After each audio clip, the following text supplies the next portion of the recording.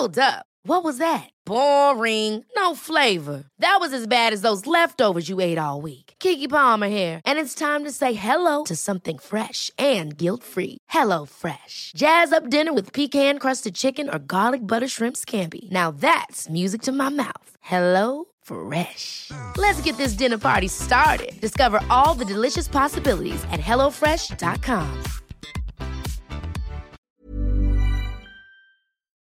It looks like the Philippine government is ready for COVID vaccine trials. Pero teka, ano exactly mangyayari sa trials? And let's talk about part of the budget for 2021. Kamusta na yung provinces na madalas na binabagyo? Do they still have calamity funds? O naubos na lahat sa COVID? Mula po sa Quezon City, ako si Robbie Alampay, Puma Podcast. At ako si Inday Espina Varona. It's September 14. Ito ang Teka Teka, balita para sa mga huli sa balita. Teka, before we continue with this newscast, chances are you're already familiar with Puma Podcast. Well, as you also know by now, Teka na po ang tawag natin sa ating newscast. And we're putting Teka on its own channel in the same streaming platform. So this is just a reminder, please do continue to follow Puma Podcast. We're very happy for that. We appreciate your support. But now you can also, and we encourage you, to follow Teka on its own channel para if you want to binge and just listen to the news na sunod-sunod, you can follow Teka as well. But do please continue to follow Puma Podcast as well. Robbie, since day one of the COVID pandemic, we've been told to wait for a vaccine. Now, Metro Manila, Calabarzon, Cebu are being eyed as areas for COVID vaccine trials. Science and Technology Secretary Fortunato de la Peña announced this in a briefing last week. Pinipili kasing lugar ay yung mataas ang incidence ng COVID-19. So yung mga barangay na naroroon o malapit doon, usually it will require anywhere between 5 to 10 barangays for a trial. Kasali kasi ang Pilipinas sa Solidarity Vaccine Trial ng World Health Organization. Ang tanong ngayon is the how of it. How do these trials actually go? More importantly, who will be tested and where? We asked Josa Quiñones to look into this. Hi Robbie! Hi Inday! Actually, sinimulan ng WHO ang Solidarity Trial para mapabilis ang clinical trials ng coronavirus vaccines. 100 countries ang kasali dito at isa na dyan ang Pilipinas. Ang COVID vaccine na itetest sa mga patients na 18 years old pataas at naka-admit sa mga participating hospitals. Pero ipapaliwanag muna sa kanila ng assigned medical team ang procedure at mga risk. At kapag pumayag ang pasyente, ilalagay sila sa database, kasama kung may mga underlying medical condition sila, tulad ng diabetes, hika, o sakit sa puso, baga o atay. Ang database ang magsasabi kung aling gamot o treatment ang gagamitin ng pasyente. Pagkatapos nito, babantayan ng medical team ang pasyente. I-record nila kung anong gamot o treatment ang binigay at kung ilang araw.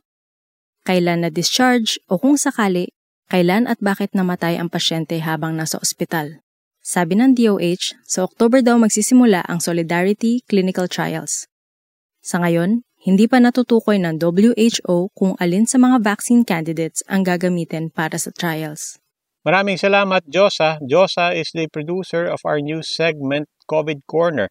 And this week, kinausap niya si DJ Bandoy, isang genomic data scientist who could explain to us some more about the ongoing vaccine research all over the world. Among other things, Josa asked him, talaga bang after 14 days, gumagaling na ang tao sa COVID? Yung kasing virus, nagmumultiply yan sa loob ng katawan. Pero kagaya nga ng sabi nila, walang forever. So, hindi siya magmumultiply forever. Meron lang siyang limitation. Ang peak nun kasi is around 10 days, bababa na yung number niya. So, ibig sabihin, pag mababa yung bilang ng virus, mas hindi na siya ganun ka-infectious. Catch more of that conversation on COVID Corner on the Teka channel.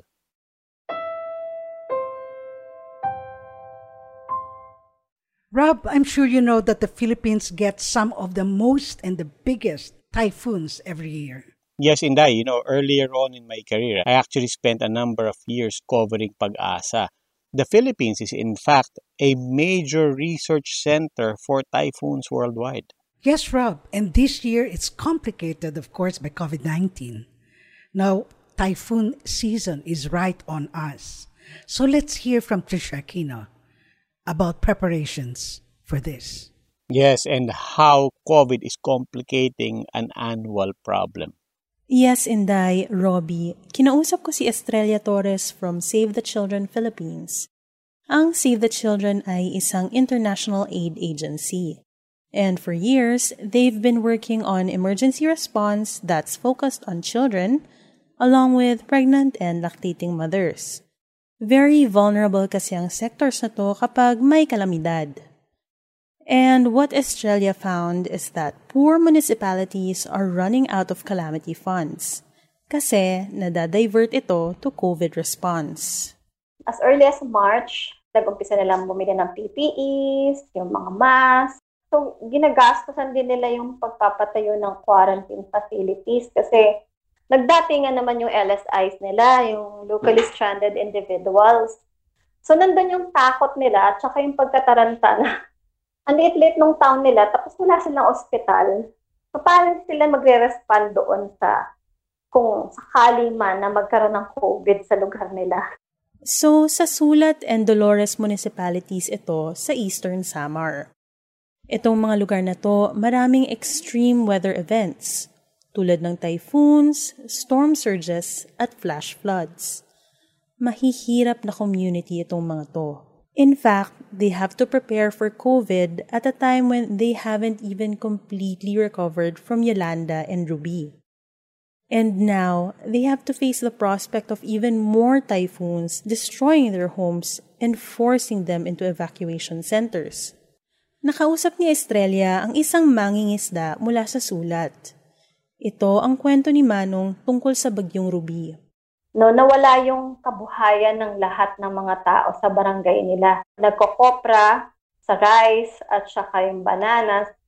Lahat yon binaha.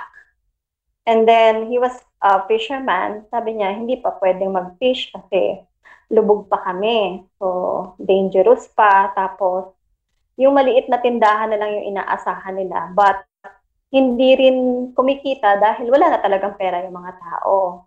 All of the people in the community had to rely on the relief goods.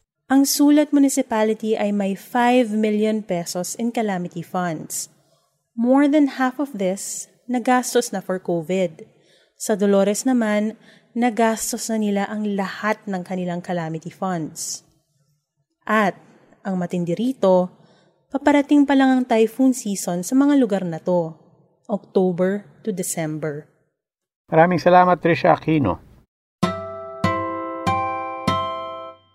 Rob, let's talk about deepfake. The US elections are coming up at may mga report ng plano na isabotage raw ito. Oo nga, and not just sa US. Actually, sa lahat ng elections and in all the countries, deepfakes is going to be a very big problem. We started this conversation last week when we talked about that op-ed article that was written by a robot. While this is all very interesting, even fascinating, it's also quite disturbing. It's not just about science fiction, whether you believe that machines and robots will take over the planet, but also even because even right now, this can result and is resulting in a lot of misleading content. Not just fake news, deep fakes. We've seen videos of this online. One of the more popular ones was this video made by Jordan Peele, where he used AI technology to look and sound like former US President Barack Obama. Let's be clear about this. This is not Obama speaking. We're entering an era in which our enemies can make it look like anyone is saying anything at any point in time, even if they would never say those things. So, Nakakatakot nga yan, Rob. Lalo na ngayon, kalaban natin ang fake news. Some of course are crude, but with this technology, mukhang ang dali nang gumawa ng AI-generated videos of people appearing to say or do things na hindi naman nila sinabi o ginawa. Yes, and to emphasize, Inday, that this is really more an ethical question than a technology question. If you remember, may video halimbawa in the US, House Speaker Nancy Pelosi na kumalat sa social media because she seemed drunk. Well, Rob, ang maganda naman sa ating human beings, meron tayong self-correction tendencies. Malakas rin yan, no? So tech giants are now trying to address this problem. Last June, Facebook released a database of 100,000 deepfake videos to teach their AI technology to spot them. We want to give this president the opportunity to do something historic for our country. We want to give this president the opportunity. The thing is, to do something that historic soundbite, for technically our speaking, country. it's not fake. It's real news. That really was Pelosi speaking, and it was not a fake video, except that the video was sped down to 75% of the normal speed. So, totoo lahat ng sinabi niya. She did in fact say those words, but it was the context of having her appear drunk that made that video go viral. Now, the point is, we're not only bracing for the technology that will allow deepfakes, we are also grappling with the ethics of context being manipulated, not even just by technology, but by how skeptical or not skeptical we are in consuming information. Now, Inday, bago tayo magtapos, ito totoo to, hindi to deepfake. But is this sound familiar to you? Sa ating kaligtasan at upang maiwasan ang pagkalat ng COVID-19, panatilihin po natin ang 1 meter social distancing. Yes, Rob. I actually have some questions about this. And I'm sure a lot of people have questions about this also. I mean, kumalat to sa social media and people didn't quite know what to make of this information. In fact, this public service announcement, a lot of people were in fact scratching their heads because it was so ironic. Totoo ba to? Or was this fake news? Was this parody? Was this a joke? Or is this in fact something that Filipinos should be aware of as new policy? Friends, if you know the answer, message us at our Teka Teka Facebook page. Nahulaan niya ba yung mystery sound dun sa last episode? Human beings are a disease, a cancer of this planet. You are a plague, and we are the cure. Definitely, Rob. The Matrix. Classic talaga yung scene na yan. Yes, and very relevant to a lot of the things we just talked about. At yan po ang ating huling mga balita para sa mga huli sa balita. Follow our page Teka Teka for more news stories, and you can still follow Puma Podcast PH for more updates on our other podcasts. Muli, ako po si Robbie Alampay. At ako si Inday Espina Varona. Teka Teka, like Puma Podcast, is available on Spotify, Anchor, Stitcher, Apple Podcast, Google Podcast, or kung saan man kayo Puma Podcast. This episode was produced by our executive producer, Kat Ventura. It was edited by Mark Casillan. With reports from Josa Quinones and Tricia Aquino. Maraming salamat po.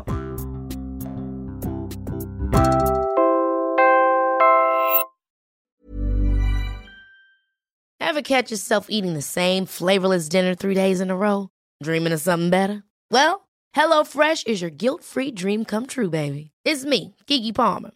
Let's wake up those taste buds with hot, juicy pecan-crusted chicken or garlic butter shrimp scampi. HelloFresh. Stop dreaming of all the delicious possibilities and dig in at HelloFresh.com. Let's get this dinner party started.